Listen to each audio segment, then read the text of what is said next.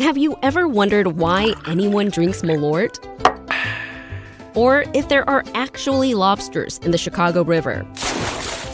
Then listen to the Curious City podcast, where we answer all your questions about Chicago and the region.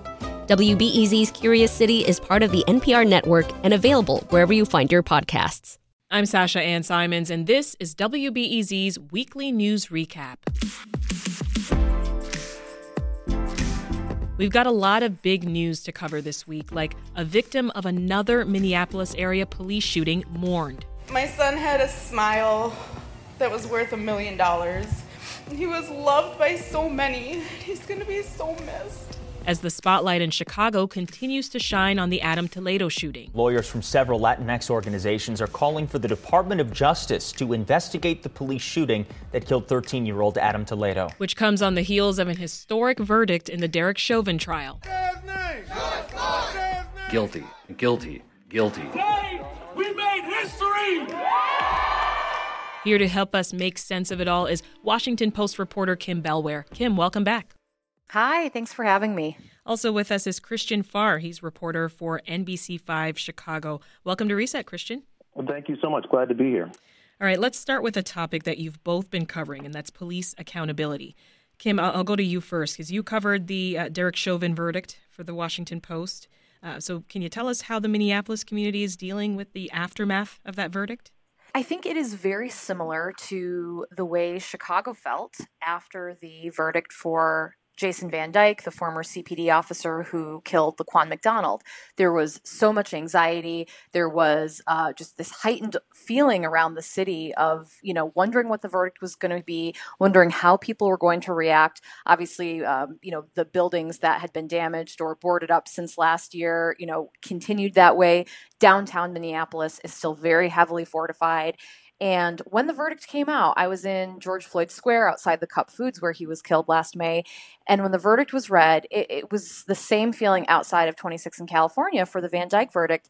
It was like this exhale and this kind of breaking of tension. And there was a mix of whether it was grief, of whether it was celebration, of whether it was just relief. But it's a complex emotion, but the city has been calm since the verdict has come out. And Christian, what about President Biden's phone call that he made to the Floyd family before the verdict? How was that seen by the activists and the people who weren't on the street protesting?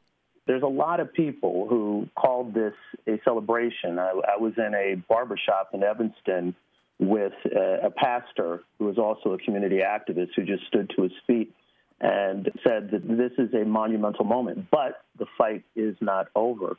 So Biden's words put a stamp on that, but now we've got to wait to see what the sentencing looks like, which is going to be vastly different than Jason Van Dyke. We're looking at a lot more time in prison, which may lead to more change, which I think is what a lot of people are looking for, especially black people in this country. They're looking for accountability because this family, George Floyd's family, is not going to get justice. Justice would be George Floyd back, talking to them, embracing them, hugging them, going to birthday parties, being with his children. But we don't have that. And so we can hope that we don't have another instance like that again.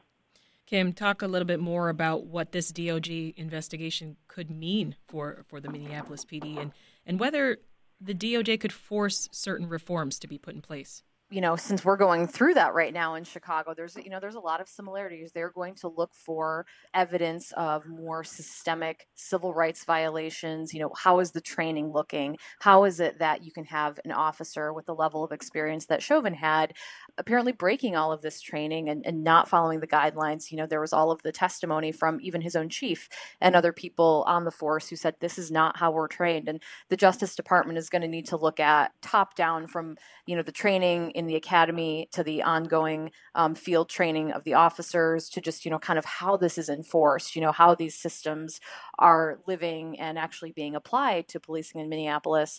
Right now, it seems like it resembles a lot of the, pattern and practice that the Chicago Police Department is under. And as far as whether it's going to be effective, those in the activist community in Minneapolis are very skeptical because they have seen how investigations, even if they lead to consent decrees, don't always yield changes.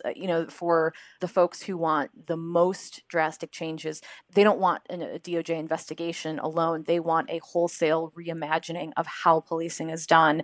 Christian, Latino activists and leaders here in Chicago, they're also hoping that the DOJ is going to look into the police killing of Adam Toledo. You're covering that story as well, so what's the latest there?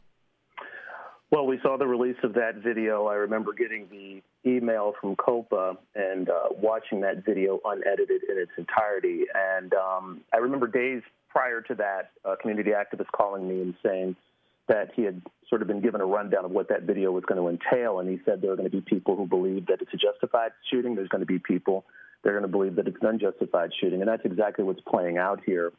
When you look at that, there are people, I was at a protest the other day, who said this was an unjustified shooting. His hands were up. And this is going to be this is a difficult one.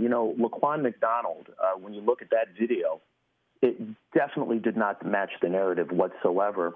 This one's difficult to look at. It's being looked at through different lenses right now. What is it going to lead to? There is an eruption right now in the Latinx community. They are siding with the black community as well. There were a lot of black activists, black mothers who have lost their family members as well to police-involved shootings or involvements with traffic stops or some sort of engagement like that. Where this goes from here, I'm not 100% certain, but we definitely do need some sort of change when it comes to policing, especially here in Chicago, and hopefully that'll bear out with this consent decree. Hopefully it bears out with other things that are happening in other parts of the country as well. Christian, we've also been hearing protesters here call for broad reforms to the police department. More than 100 people rallied outside the Thompson Center on Wednesday. So what kind of changes are local police protesters hoping to see? The biggest one that, I've heard, and this is not one that's it's not new, is defund the police. It's pretty much like they did in Newark, New Jersey. Revamp the entire system, fire everybody, and create a brand new system. I think there are some people who just don't agree with that. They just don't think that's the way to go. We know that President Biden and the Vice President don't agree with that. Retraining, is that actually going to change anything? What about the makeup of the police department as well? Does it truly match the communities, the west, the south sides of Chicago, the north sides of Chicago? Does it match that? Kim, you've also been covering the case of another Minneapolis man that was killed at the hands of police, and that's Daunte Wright. Now, in covering his funeral yesterday, you started your article by saying that while most funerals look to the past, Wright's funeral points to the future. What did you mean by that, and what did you see? It was an event. It was a funeral, but it had a lot of the trappings of, like a civil rights rally almost. Very notable that there were so many families represented, who found themselves in the same situation that now Daunte Wright's family is in. It's what the family's attorney, Ben Crump, has called a fraternity none of them would choose. Several members of George Floyd's family were in attendance. The mother of Philando Castile, who was a black man killed in a suburban Minneapolis traffic stop in 2016. She was there. The boyfriend of Breonna Taylor was there. And even relatives of Emmett Till were in attendance. And it was this, this really powerful show to say, there is this link that is, running through this country of, police violence, of brutality against Black people. Even the trumpet player who performed, whose son was in the viral video last December of a white woman calling the police, accusing him of stealing a cell phone. There was just so many elements threaded through, and so much of that energy in kind of these symbolic points that they were making throughout the service. So many people then during the service called for the passage of a police reform act that is going to the Senate that's named after George Floyd. And it was really, they were using the Wright funeral. And I sincerely believe this was also being used with the approval of the Wright family, using this funeral as a way to galvanize people to take action and to keep doing this work because they don't want his death to be in vain. They don't want his death to be forgotten. So while it was remembering this 20-year-old man, it was also how are we going to react in light of his death and in light of the circumstances of his death? How are we going to take that and move forward for change so that this doesn't happen to another family? Well, Christian, as we've all been reporting, these police shootings, they're not new. These stories aren't new. They're continuing, unfortunately. This week we had the fatal shooting of an Ohio teen. But do you sense something more meaningful happening in terms of systemic change? That's a difficult question. It depends on the instance, right? The Ohio one, as I was talking to an attorney yesterday, African-American woman, and she looked at that video and said she felt that it was a justified shooting. You know, here's a police officer who's rolling up on a scene, and if we see the freeze frame from that, you see that knife in hand, and you know, the officer does what he does. It's difficult to look at every single situation as being exactly the same, but it also brings up, you know, how police react when you have a black person behind the wheel versus when you have a white person behind the wheel. I know I've had my own personal issues being a black man with police happening years ago and when I was in my 20s. Will this lead to some sort of change? I think right now we've got a spotlight. What's changed it, of course, and we can all agree, is that we all have cameras. We carry cameras all over the place. We have body cameras, so we're actually beginning to see what was going on 20 or 30 years ago or even longer than that. So hopefully by now, being able to see it, being able to come to our own conclusions, that people, as we've seen, protests in the street, you know, rising up and asking and demanding for change. And I think that something will happen. It's going to be slow, but there will be some change in terms of how police interact with people and how people interact with police. That's Christian Farr, reporter for NBC5 Chicago. Also with us this week on The Recap is Kim Bellware of The Washington Post. Kim, Christian, sit tight. There's plenty more stories to cover. Stories like these. Tonight, there are more than 220 pages of new salacious details in the federal corruption case against Chicago Alderman Ed Burke. After years of planning, today the city officially opened up the application process for its only casino license. For the first time in more than a year, Walter Payton College prep students came back to the classroom. DePaul and Columbia are the first post-secondary schools in Illinois to require the vaccine. All city-run vaccination sites, including the United Center, Chicago State University, and Gallagher Way next to Wrigley Field, will accept walk-ins, though appointments are still preferred. As of yesterday, 51% of Illinois residents over 16 have gotten at least one dose of the vaccine. And today, the city is opening up all vaccination sites for walk-in appointments. Christian, what's the latest there? Well, you know, the great thing is that when they started this, it was such a very, very slow process. And now that you're handling 16 and older, at least with, I believe, with the Pfizer vaccine, we are going in the direction that I think that everybody wants to as we march into the summer. And then we march into fall for the school year. We've seen businesses that have been greatly affected by this. I don't know how many business owners I've talked to who have not been able to move forward because of this virus. And now with this vaccine, people are feeling a little bit more comfortable. The city seems to be executing this a little bit better than they did in the beginning. It was a little slow. We saw what happened with Loretto Hospital as well. So I think we are on the road to making certain that a majority of people in the city and in Cook County and in the state will be vaccinated, hopefully in the next month or so. Briefly tell us about the story that you did this week. It was on research from Northwestern about the importance of getting fully vaccinated. So this was really, really interesting. There is a professor at Northwestern, Tom McDade. He decided that he was going to get a study sponsored that would test for antibodies. Well, what he was able to find out, which was very, very interesting, was that if you had a mild or asymptomatic case of the virus, you did not have enough antibodies.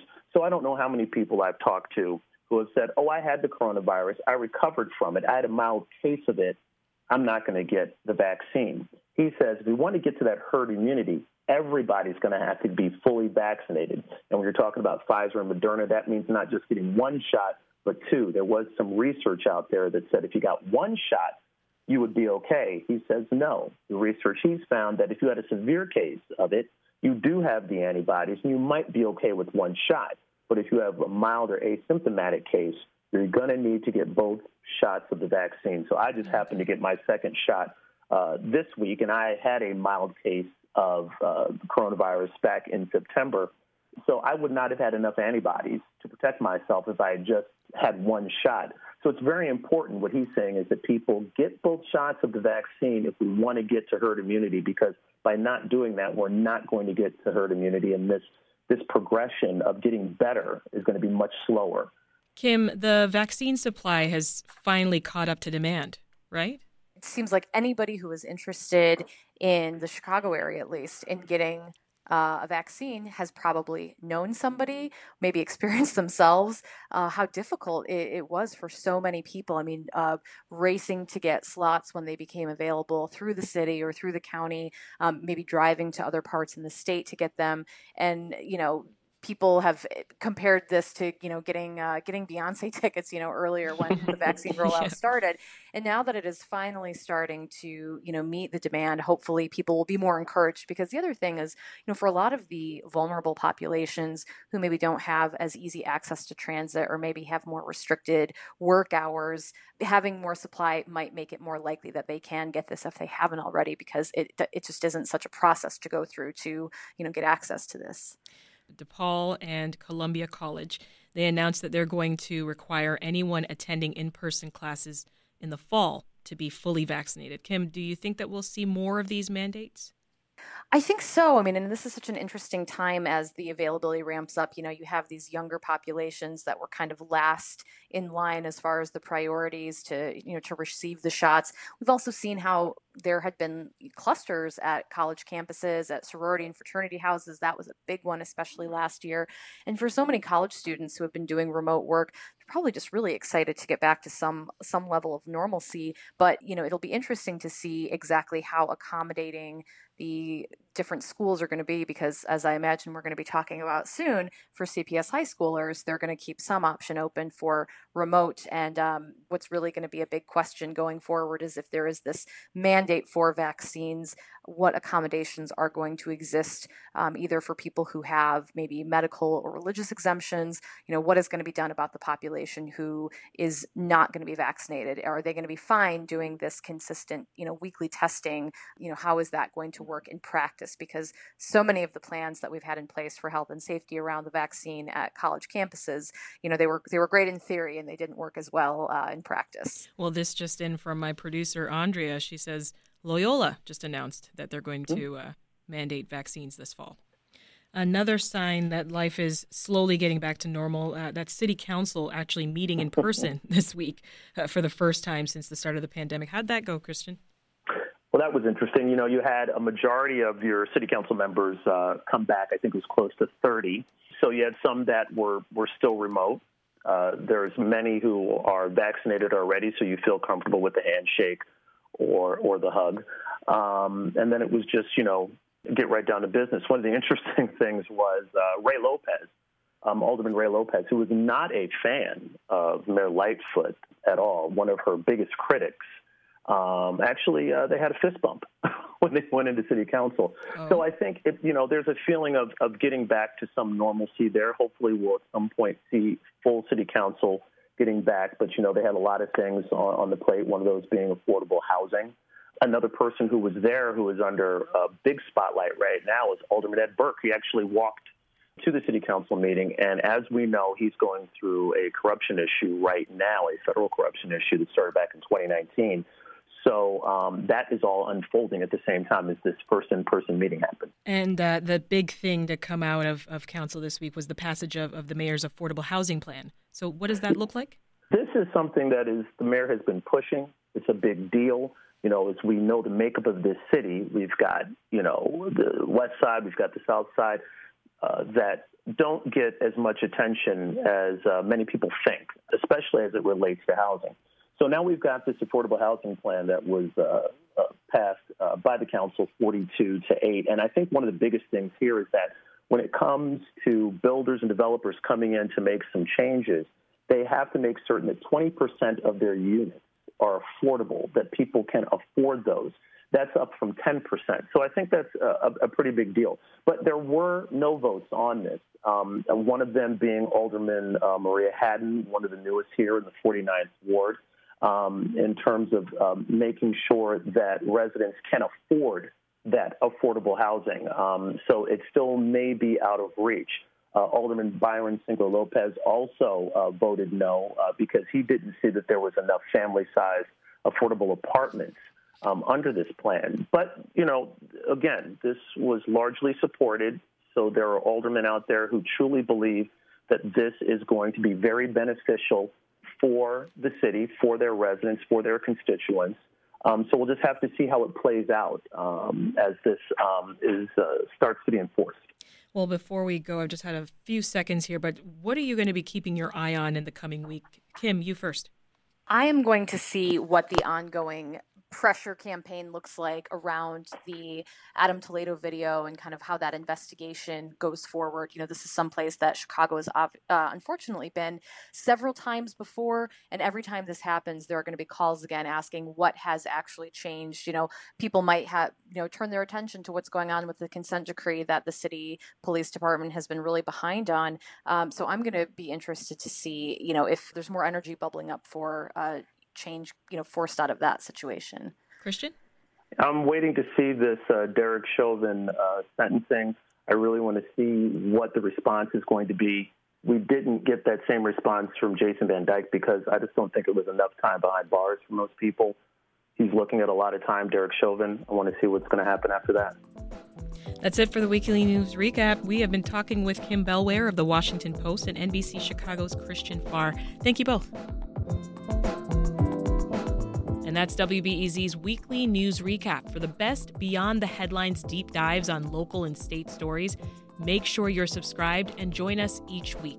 And on Sunday, watch your pod feed for our weekly COVID and vaccine Q&A with Dr. Mia Taormina. I'm Sasha Ann Simons. Thanks for listening and have a great weekend. We'll meet again soon.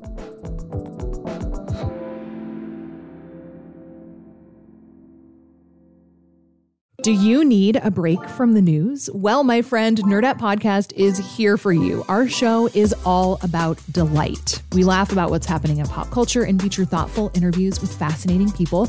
We even have a monthly book club that you can participate in. I could just go on and on about it. I loved this book. It was an experience, I'll tell you that. I discovered authors I had never heard of, and I'm really happy that I did. Come hang out with us. Listen to Nerdette wherever you get your podcasts.